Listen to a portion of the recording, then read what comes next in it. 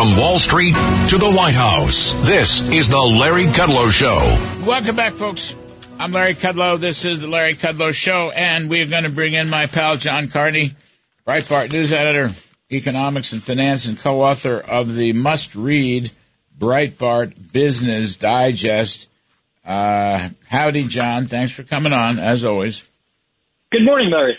So I want to talk about for a moment Federal Reserve Board Governor Christian Waller, who I think has become the smartest guy in the room on that board. That may not be saying much, but he's a smart guy. He was Jim Bullard's research director at the St. Louis Federal Reserve and taught economics at Notre Dame, so it can't be all bad, right? And I just want to tell you a story. I'm very proud of Waller for being such a straight shooter and becoming such an intellectual force. The Trump administration toward the end had two openings on the Federal Reserve Board, and the president asked me to find people and put them up. And the two people were Chris Waller and Judy Shelton that I identified, and the president signed off on it. I couldn't get Judy through the Senate, but I did get Chris Waller through the Senate. But here's the funny part. Jim Bullard, whom I know, called me. He said, "I hear you're looking." And I said, "Yeah." And I said, "Well, I've got this guy, Chris Waller. You need to bring him in, interview him, and see if you like him, because I think you will." So that's how it started. It went from Bullard to me to Trump, back to me to Waller. And he actually got in right near the end, as I recall. He was finally confirmed by the Senate. I couldn't get Judy Shelton through, but nonetheless, I got Chris through. Now, that's it. That's incredible, Larry, because one of the greatest things about having Waller there is he has such a deep background in the economic research of the Federal Reserve that you really can't afford not to listen to him. And I think that also probably will have a really good effect on the rest of the people on the FOMC, because they know he knows what he's talking about. Absolutely. Absolutely. He will have a major influence. And, he's not a screamer. He's a quiet guy. He's a circumspect guy. He's a thoughtful guy. Now, he is basically steering markets to a rate hike in May, a couple weeks, I guess another quarter point, and want to know what you thought about that. Yeah, so I think he's actually made a couple very good points. One is that inflation came down. We had a pretty good month in the March numbers, but 1 month doesn't equal a trend. And even the coming down in inflation really was just a few items coming down, and the underlying trend still seems to be running pretty strong. And there's a risk that we don't keep going down, but settle in at a high level. The other thing I thought that was very important that he said just on Friday was that even though everybody said, okay, Silicon Valley Bank melted down, this is going to cause credit to tighten a lot, and there'll be less lending, and so therefore the Fed may not need to hike. He's pointed out that we don't see that yet. At least in the data that the Fed has so far, we will, and pretty much the data that the Fed will have at the next meeting in early May, we haven't seen any of the tightening. There will be in May the senior loan officer survey, but we don't know exactly when that comes out, but it's almost certainly coming out after the next Fed meeting. And so therefore, the Fed is looking at this, can't count on there being a big break in bank lending if we're not seeing it anywhere else. And so that's what Waller was saying is, look, it's not in any of the data we're seeing so far, so we can't count on that to happen. So the May hike is on the way, I believe. Yeah, so at least one more, maybe two more, and then speculate for me, John Carney. I mean, wherever it lands, 5.25, whatever, they're going to keep it at that level for quite some time because inflation looks to be very sticky. I mean, you're kind of hovering around a 5% inflation rate. Fortunately, that's not a 9% inflation rate. But if you look at all the measures, headline, core, PCE, CPI, I mean, even the median CPI at the Cleveland Fed is higher. But the point is, it's sticky, and now energy prices going back up.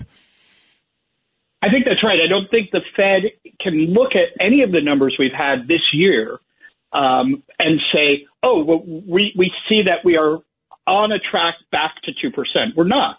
We're on a track of yes, we came down a lot. We're not at 9%. But we are right now, it looks like we could be stuck at 5%. Maybe if we got lucky, 4%. That's twice what the Fed is aiming for. And I think the Fed is one of the things the Fed is desperately trying to convince the market is that they're serious about getting to 2%. A lot of people have begun to talk of, well, maybe 3% is good enough. I think that is, I think the Fed is very loath to change. This is the first time since central banks around the world settled on a 2% inflation rate as the correct rate. First time it's ever seriously been challenged. And if they give up on it after the very first bout of inflation and say, actually, you know what, it was really 3%, I think that creates a deep credibility problem for our Federal Reserve, for central banks around the world. I don't think the ECB wants to go to 3%. I think they want to stick to 2%. So it would create a clash between central banks. And frankly, I think that lose its ability. The next time 3% is challenged, right? The next time we get inflation, who's to say they don't go to 4%? The market will start to build in this idea that the Fed is not serious about the target. Who was, John, was it Bernanke who negotiated the 2%, or was it Greenspan? I can't recall.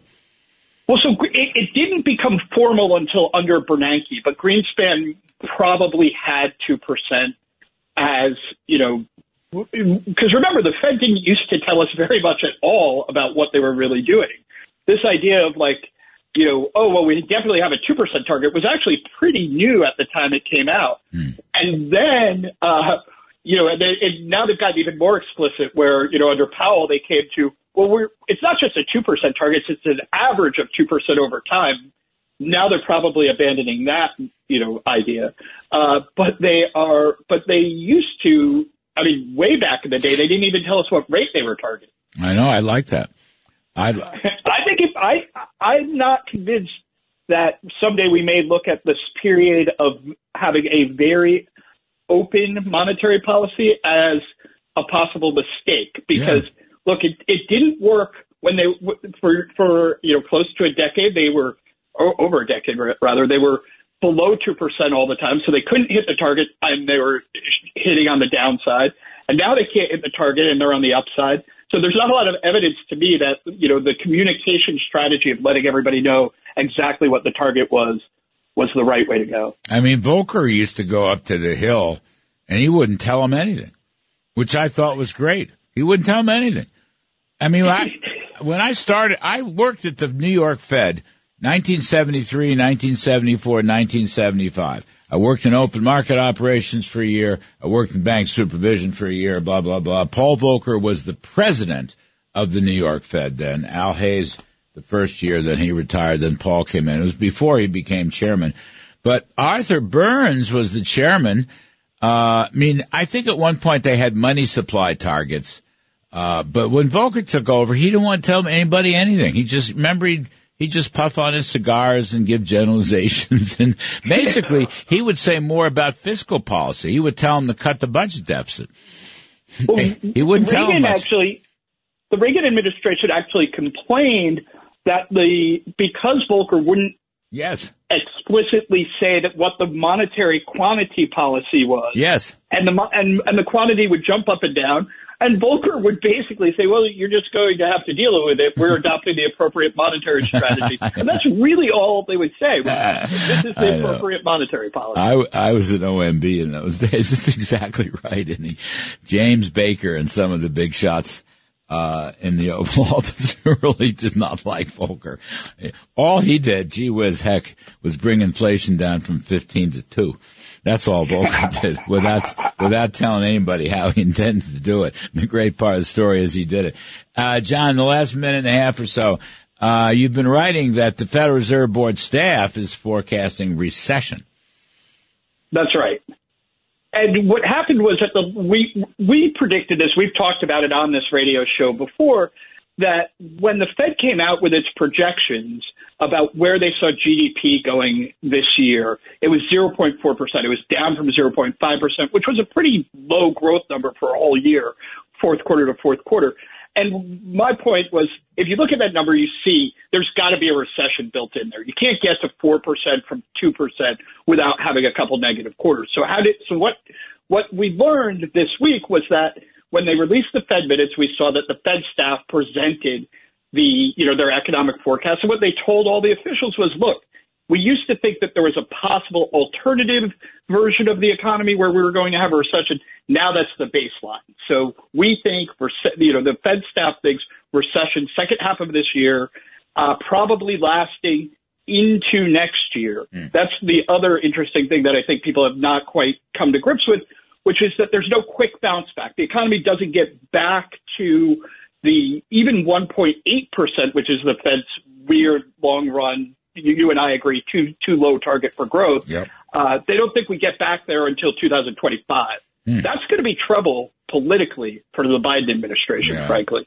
If we're growing at 1% in a election year, that won't feel very good to most Americans. You're right about the Biden problem, but I'll tell you, it's just not good for the country. The country is not. I was talking to Steve Forbes about this earlier, John. The country is not a happy place. A lot of that is because we don't have any real prosperity.